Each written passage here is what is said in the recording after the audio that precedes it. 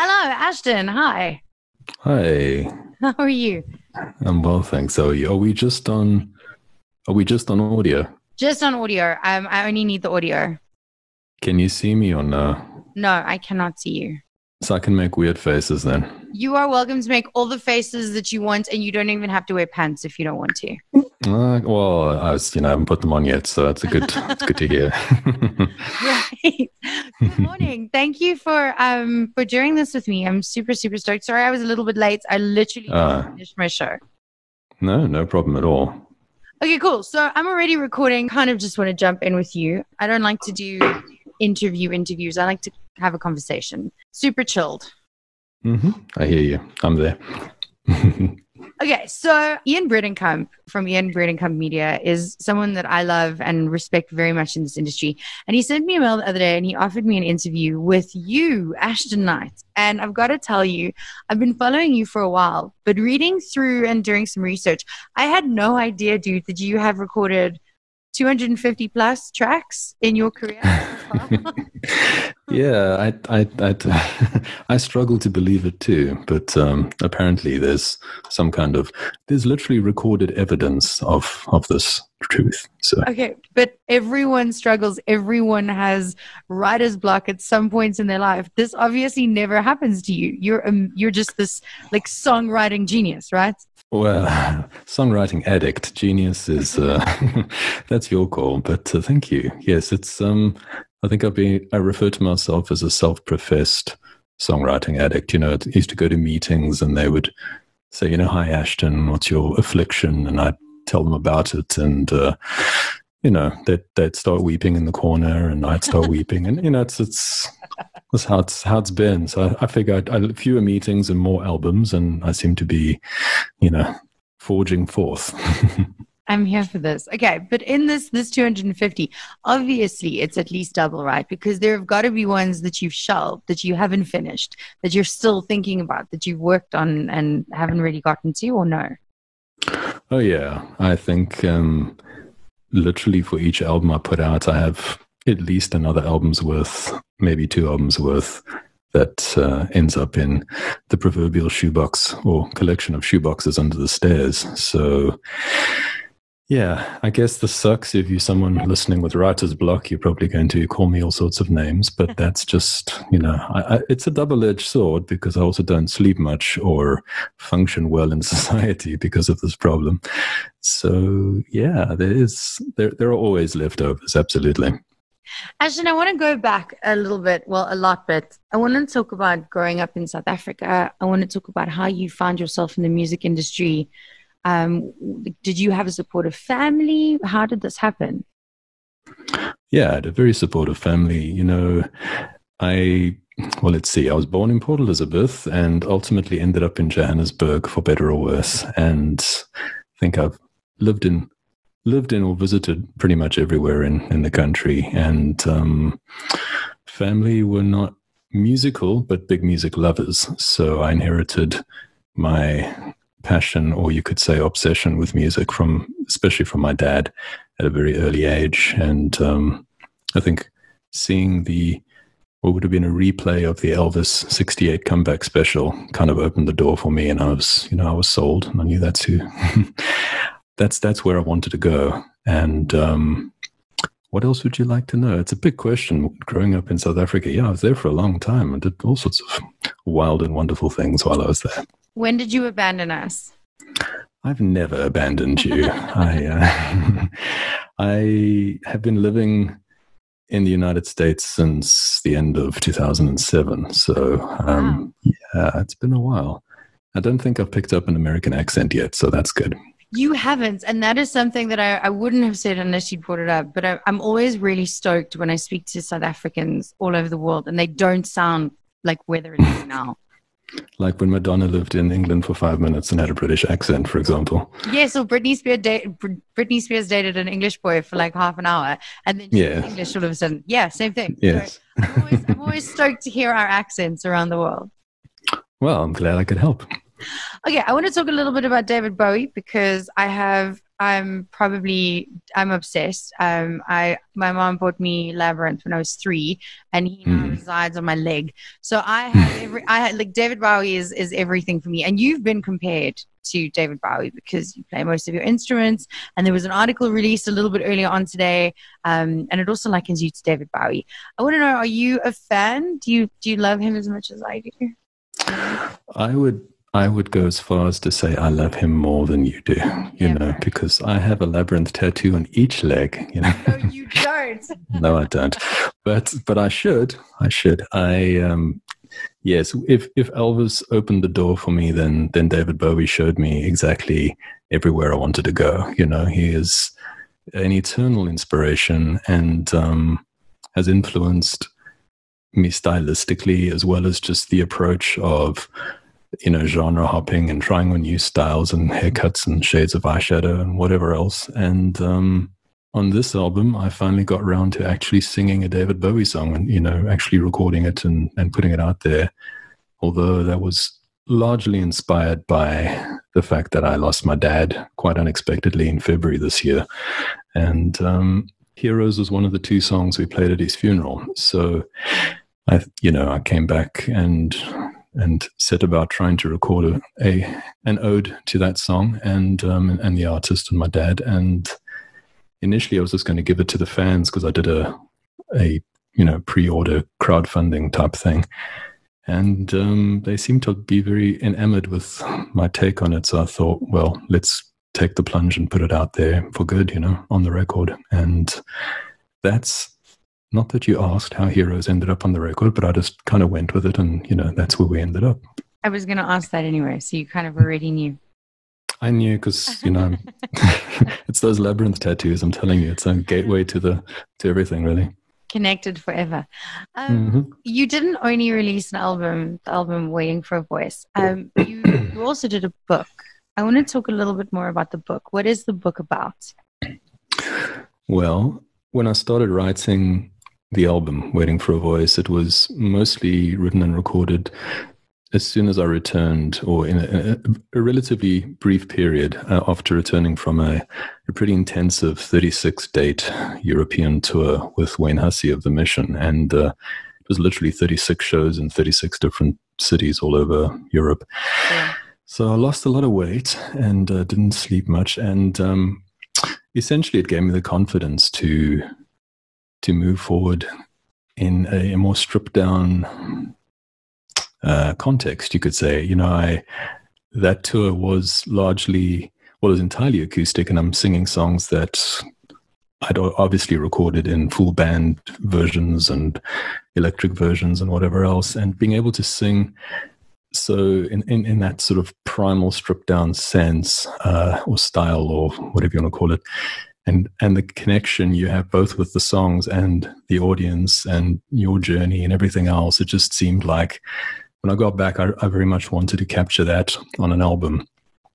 And people have been asking me to do that for years, you know, just strip it down, man, take away all that other stuff, you know. And finally, you know, it's only taken 20-something years, and I finally put out an album that's really focused on the words, what they're saying and how they're said. And I think when I put the words down on paper, many of them looked kind of good on a page. And I thought, well, maybe they can exist independently of the music as well, as I was essentially found myself writing poetry and then setting it to, someone said, haunting acoustic minimalism, which I like that, so I keep using it. Yes, spooky tunes. And yeah, so once those poems became songs and still had the desire to be poems, I relented to my wife's incessant request that I write a book, and it started off with the poems and added poems that have also been living in shoeboxes along with unreleased songs. And then I wrote a few short stories and some thoughts about life, love, and the universe, and of course art and loss and living in the great COVID times of 2020 and all the rest of it. And before I knew it, I was starting to have too many pages for what I'd originally intended. So you sense a theme here, right? And so yes, so I thought, I'd like it to exist independently of the album, even though they very much are interwoven and best enjoyed together, I think. But that's how that happened.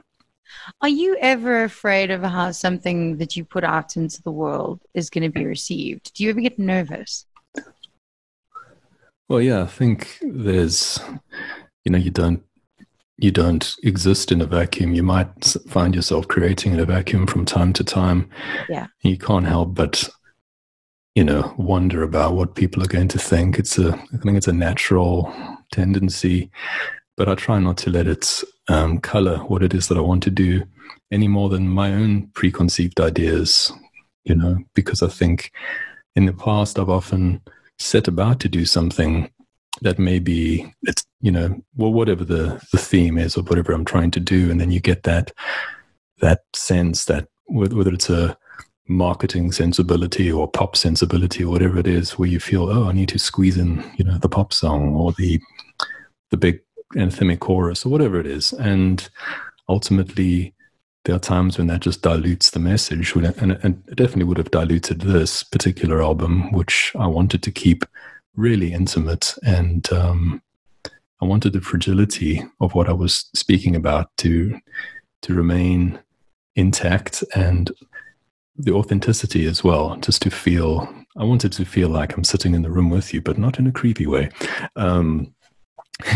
Just we're the way the poets of old would read to a small group of people, or the poets of the Beat Generation would speak to their people.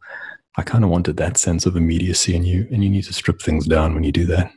Yeah. I wanted to ask you a little bit about the lockdown, losing your dad, 2020. It's been a very big year for everyone, but it seems like you've come out of it and you've learned and you've grown from it. Can you talk to me a little bit about how you dealt with everything and how you deal with things in general? Are you an emotional person, or are you pretty good with dealing? Well, thank you. I am an emotional person. I think to be an artist, you kind of need to be. You need to, as the expression goes, open that vein and all of that. I've tried to. I think with my dad passing when he did, and it was unexpected. We were in the process of bringing my parents to live with us permanently here in the States. It had been an ongoing thing, 2.5 years long, and literally 4 days before his visa was approved, he passed away after a heart surgery. So it was awful timing, and you can get lost in your own head as to why things happen when they do and all of that. But at the time, I needed to spring into action, and my wife and I flew to South Africa, and we brought my mom back with us. And first we had to pack up and sell up, cars and furniture and all the rest of it, to get her here. And of course, COVID was starting to happen. So then we were additionally concerned that we wouldn't make it out in time, that there'd be problems with flying. And I was worried about literally flying with my dad's ashes. I mean, it was just, it was difficult. And I think there's like with so many people, there's a kind of an autopilot that kicks in when you're dealing with big things like that. And it was just, you broke it up, it's okay. Now I've got to sing at the funeral and say a few words, and now I've got to sell some cars and pack up many lifetimes worth of memories, because my dad didn't throw anything away. He was a spectacular hoarder. I mean, there would be awards for hoarding that he would be, hoarding. And I think there was probably there has been a delayed, the grief has been delayed, I think is probably quite obvious, because I got back here and then I was getting mom settled and all the rest of it, and dealing with COVID and the lockdown, and an album that I'd already finished that I was in the process of preparing to tour and all the rest. And there was the book that I just started. So of course I took a lot of that energy and experience and emotion and put that into the book, because the songs, as I said, were already recorded, added heroes, and thought I was good to go. And as I mentioned, I think the grief is delayed, and it's yeah, I think I've gotten slightly lost in what I was trying to tell you there, but No, you're good. I think it's really good for everyone, but also me to hear this. We lost my grandparents, both of them, within 3 weeks apart of each other, in the same month, and it was the same thing. Also, packing up and working through and selling cars and moving everything and dogs and whatever. And then all of a sudden, you are at the end of it. It's 3 months gone. The ashes have arrived, and now you're suddenly alone, and there are no more people. You have this amazing book to write, right? And you could get it out doing that.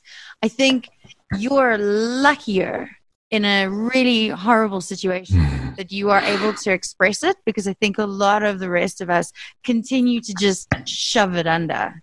Right. You're right. Part of it was, as I was saying, was kind of delaying the inevitable. And I got to the very end of the book, and I'd written some short stories that had kind of lightened the mood a bit, because I realized how morose I can be. And that was not my intention. I'm trying to be a sparkly, entertainer. And anyway, at the end of the book, I wrote a poem, just a sort of stream of consciousness, called My Father's Hands, literally because I couldn't get the idea of my father's hands out of my mind, just how they looked and the things they'd done, and for me and for others and whatever. And I started that, and it just ended up being this cathartic flow of, emotion and many, many tears. And there was certainly a sense of, as I said, it had a cathartic value or element to it. And I've since had people who've read that particular poem, the book and the poem, but that specifically just comment on relating to that with their loss. And similarly, lyrical content on the album or book is going to resonate with people, because I am writing so incredibly honestly, and it's taken me my entire career to get to this point, to be yet again brutally honest, where I'm honestly been brave enough to just share things like the depression I suffer with, and like the other obstacles that so many of us deal with on a hourly or daily basis. And hopefully it all comes through as a message of hope, much like Including Heroes on the album. I think it's a song of hope ultimately. And yes, it's I think there's enough negativity and ugliness in the world. I'm certainly trying to bring some beauty and some hope from the place I'm at. Oh, it's so necessary. We're all like curating everything we do on social media, within our lives and our friends groups. And I'm so glad that that's your message. And you know what? I was obviously listening to the album in my car earlier, and it definitely makes you feel. It 100% makes you feel.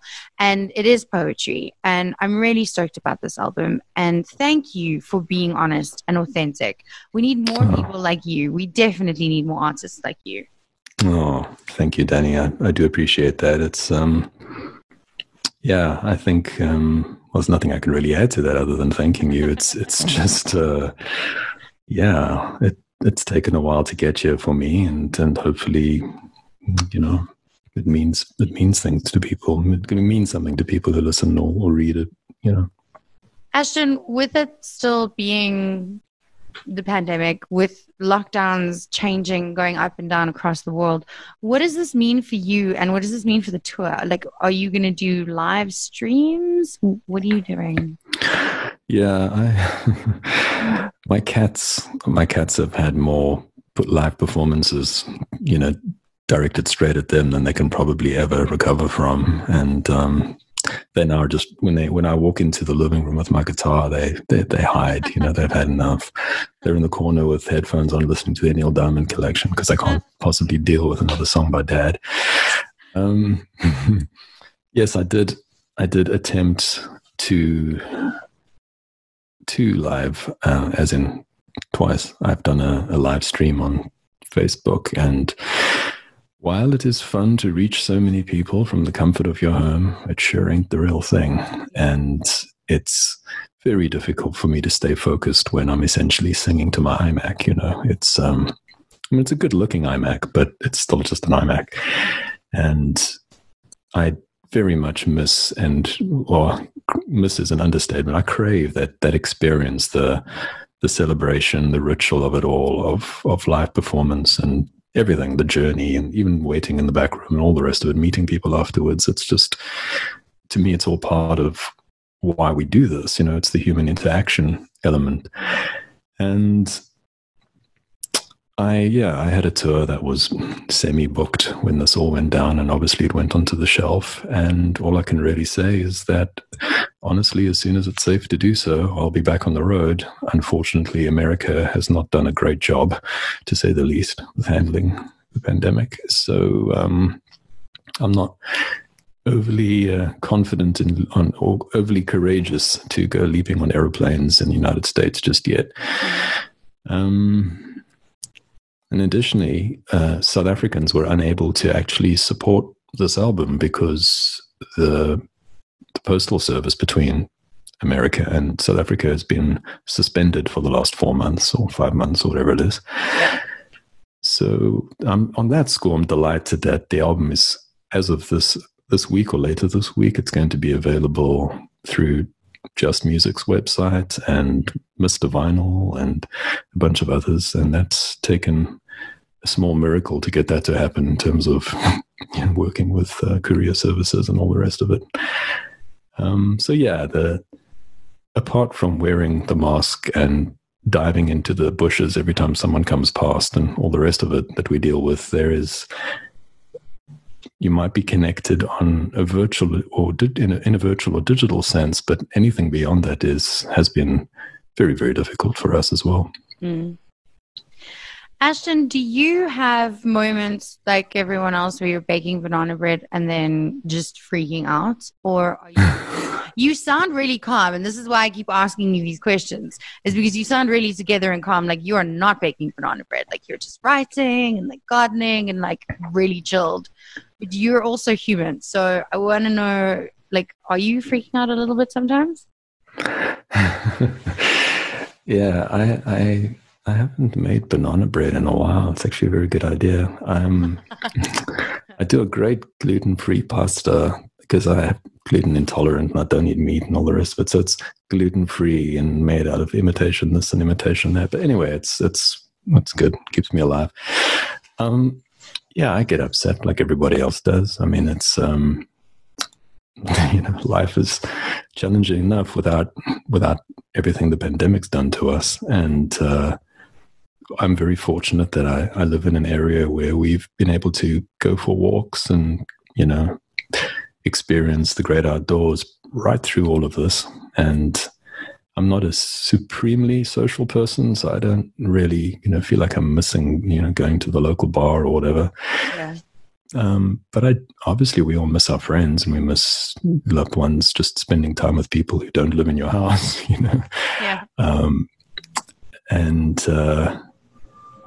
not sure I have any great words of wisdom. I just tend to try and put things into my work, and that's been a great balancing point for me. And, I have a family who loves me and I have cats who tolerate me and I have the garden outside. So life's not too bad, I love this. I love how real you are. This has been really fun for me. Okay, so the album is on its way soon. Is the book coming with the album? Yeah. I love the way you explain that. I imagine it like literally like these little albums sitting on a train, making their way across, with the little books and photos of my cats and all the rest of it. I'd love the photos of the cats. Actually, that's the only reason I want the book. Yes, there's at least, there's a photo or two of the cats in the book, of course. Jarvis and Vivian and Eva. Here for this. The book, I'm still working on exactly how that's going to happen. There's just, books are prohibitively heavy when it comes to sending them all over the world, so you can send those 5 special books to those 5 special people. So I opted for getting the vinyl and the CDs there with a view to printing up the books in South Africa. I think that would probably make more sense, but it's honestly just been so many moving parts because we're, we're launching this all over the world simultaneously, and it's just really me and the odd person that helps here and there. So, which I'm very grateful for, but it's maybe that's why I don't lose my mind, because I'm so busy being the record company and the producer and the packaging administrative person and the T-boy and everything else that. And thank you for editing that out. I choked on my tea earlier on while we were chatting, and you pressed a button and nobody will ever know. No one will ever know. No one out of my Audrey Hepburn mug. I'm not lying. I'm a big Audrey Hepburn fan, and this is one of my favorite breakfast at Tiffany's mugs. So, because I'm very dark. Yeah. I've never seen that. I think that's a little bit too on the lighter side of life for me. Oh no, it's beautiful. You need to watch it. I think they also look like they were. No, I won't say that. Yeah, it's a lovely movie. It's a lovely movie. I pinky promise to watch the movie while I wait for your books to arrive happily. Yes, do that. And there are people who, made this little interview happen that could get you copies of. Are you a fan of vinyl? Do you listen to records or just love vinyl? Okay, good, because we can make sure you have one of those, because they're so pretty. They're translucent and they have all sorts of other magical qualities, which are best experienced in that true tactile sense of the word. So love this, and they sound better as well. Anyway, they do.